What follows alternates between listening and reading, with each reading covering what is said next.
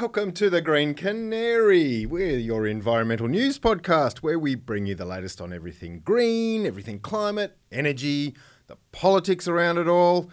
I'm Ant Sharwood. I'm a journalist. I'm the author of 2 recent books about the magnificent Australian high country. I'm a bit of a weather nerd. And I'm sitting opposite Elfie Scott. Hello, Elfie. Hi, Ant. How are you going? Almost stumbled over my name there. I was like, we've known each other long enough. Sorry about that. Hi, I'm Elfie Scott. I'm a journalist, writer, and at this point, I'm going to be honest, I really need a holiday. Today on the show, we're going to be talking about the Great Barrier Reef. We're going to be talking about the move away from logging in Victoria, estuaries, and an important name change for the Macquarie River.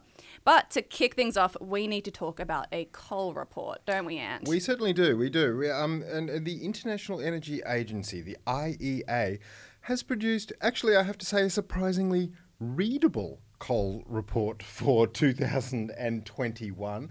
It's actually, I learnt a lot reading this, and unfortunately, the first thing I learned is that the news is not good, is it? There are some pretty damning stats in there. Yeah, absolutely. So it is a bit of a grim report, unfortunately. So basically what this report does is break down coal usage and demand across the globe.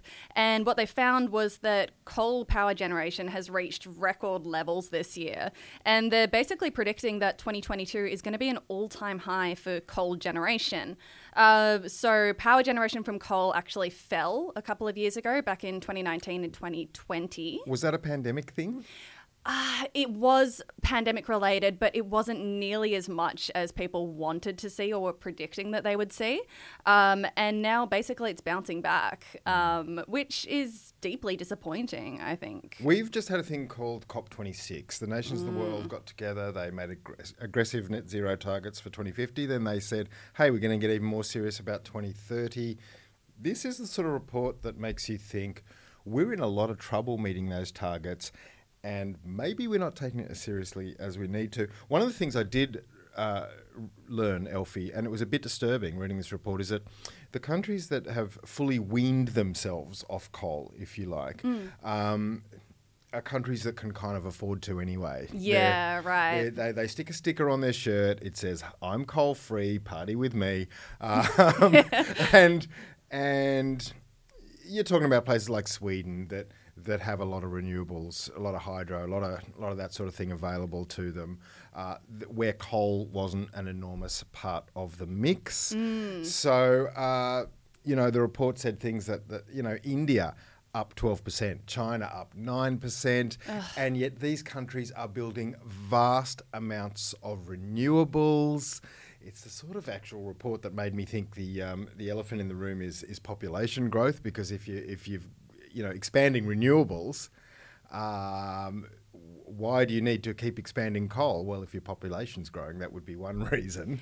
Yeah. I mean, I never particularly like getting into the population growth argument of it, because I feel like it can get into murky waters pretty quickly, to be honest. But I do think that, overall, this has been really disappointing to see, because there was this prediction that happened during the beginning of the pandemic when we started going into lockdowns, where everybody started to feel a little bit optimistic, right? That maybe there would be less demand on our energy systems. Maybe we could come out of this and transition into a greener economy. And I feel like this is some pretty definitive evidence that is not happening. No, but the report does sort of give a pathway, a roadmap forward. It does talk about 6 key points. The listicle is the best bit. It's like BuzzFeed, but it says 6 key points for transitioning away from coal. And there are all sorts of look, the main one for me was make a good investment environment. So, pave the way. So although the coal report from the IEA for 2021 is grim news, if governments, including our own here in Australia, can make an attractive or more attractive investment environment for renewables, there's a way out. Oh, thank God. Yeah. And speaking of government policy here in Australia, we are going to talk about logging now, aren't we? So there is a story out of Victoria this week, basically talking about the Victorian government's new big commitment into the transition away from logging. Can you talk to me about this story? Yeah, well, we spoke about it a couple of weeks ago, didn't we, Elfie, when we were talking about the Victorian Vic Forests, the Victorian government a sort of corporatised state forest agency, was found to have been illegally logging, naughty, on slopes that were too steep. Now, the reason they have to go to the really steep slopes where it's hard to log is because they're running out of available, magnificent, untouched Australian mountain ash forest. So the Victorian government knows it's dealing with a limited resource. It has promised for a long time to say, hey, plantations by 2030. Now it looks like they've actually... am I going to say roadmap again here? I feel it coming on. I can't help it. They've provided a bit of a thing. It's a bloody roadmap. God. Yeah. Well, I mean, I think it's amazing, and it's a fantastic commitment to all of those workers who do have to transition out of this industry, right? Or at least into the plantation logging that Victoria is moving towards. So the transition is officially starting in 2024, I believe, and should be completed by 2030. And that plan was first announced a couple of years ago. And it's, like I said, it's designed to make the entire industry shift to plantation timber by the end of the decade. And Elfie, it's great news, as you said, for the families, for the people. You know, a lot of that is going towards job creation, all sorts of schemes. There will even be social support. You know, the government is taking this really seriously.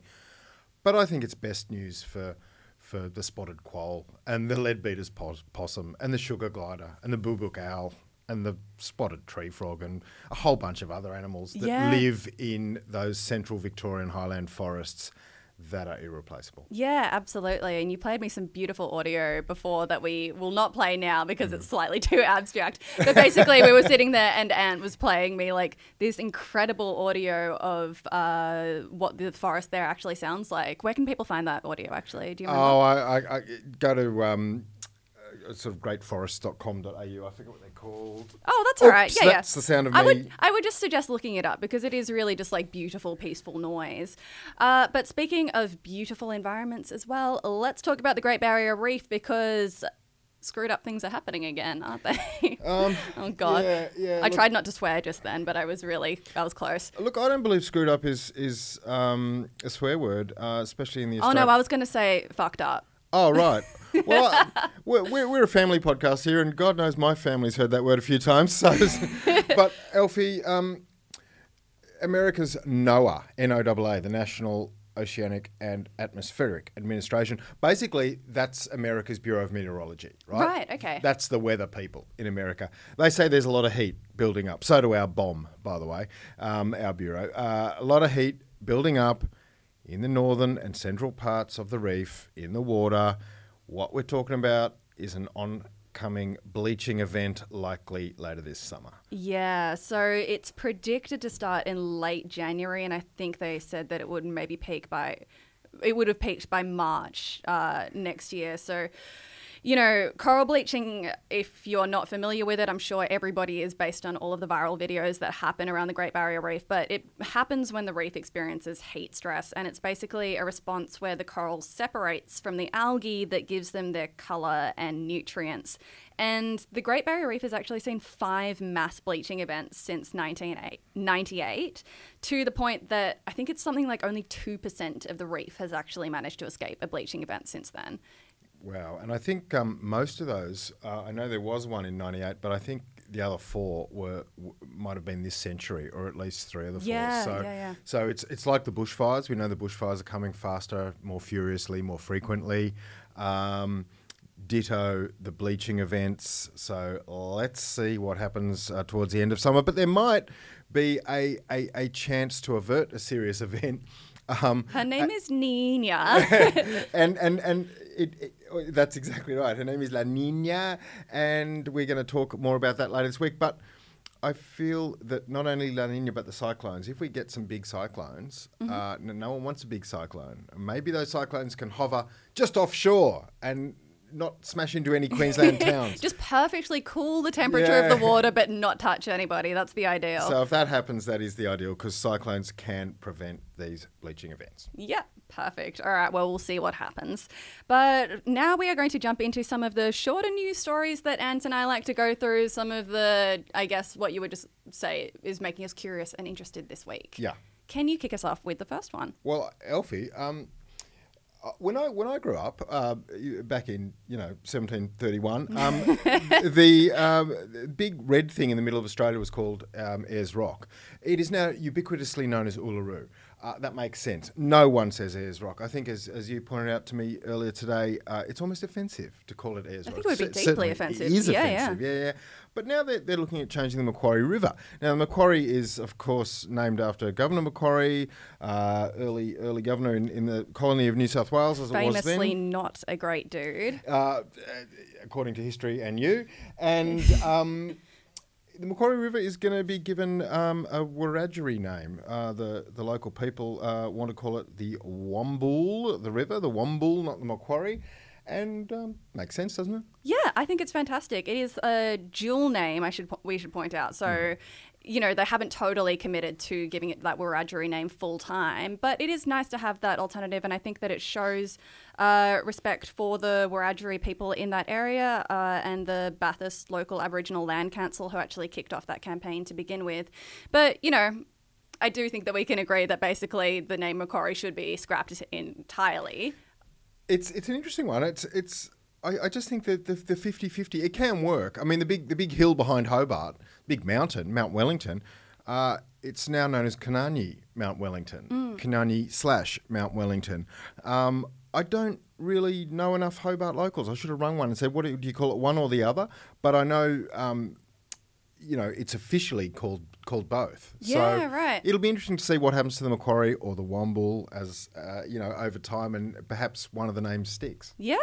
I mean, I would love to see it stick to the Wiradjuri, but we'll see how we go. And now we are going to talk about estuaries. So there is a new system that has been launched in New South Wales to check the health of coastal estuaries before people go for a dip over the summer.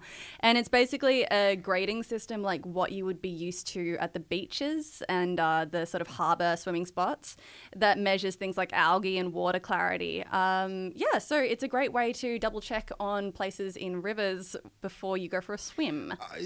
Sometimes you probably don't want to know, to be honest. It's hot. Ignorance is bliss. Ignorance is bliss. But no, I checked out my local Kiama Baths is my local swimming spot near the outlet of the Cooks River, one of Australia's dirtiest rivers.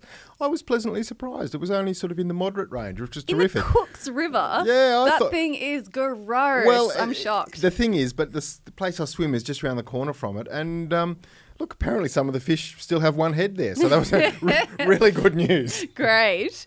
And speaking of more good news, this week some prime koala habitat has been protected in Port Macquarie. So about 200 hectares of habitat has been secured in the region near the Lake Innes Nature Reserve as part of a mission to double the koala population by 2050. That's really great, isn't it? I mean, our here in New South Wales, departed Deputy Premier John Barilaro referred to koalas as tree rats. How dare he? It seems only a year or so ago, and suddenly we look like we're just putting aside small sections again, which is great. Port Macquarie is one of the fastest growing areas in regional New South Wales and regional Australia. It is a terrific place to go and live your life.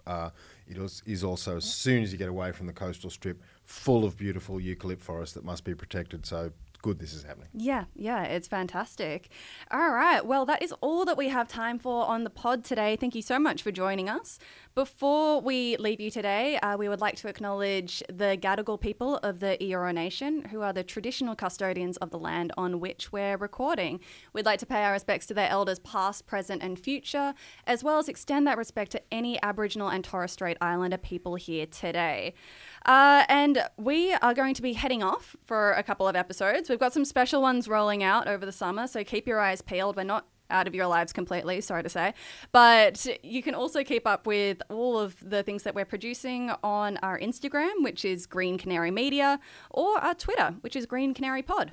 That is very well said, Elfie. And yes, we do have two extremely special, let's call them evergreen episodes over the summer.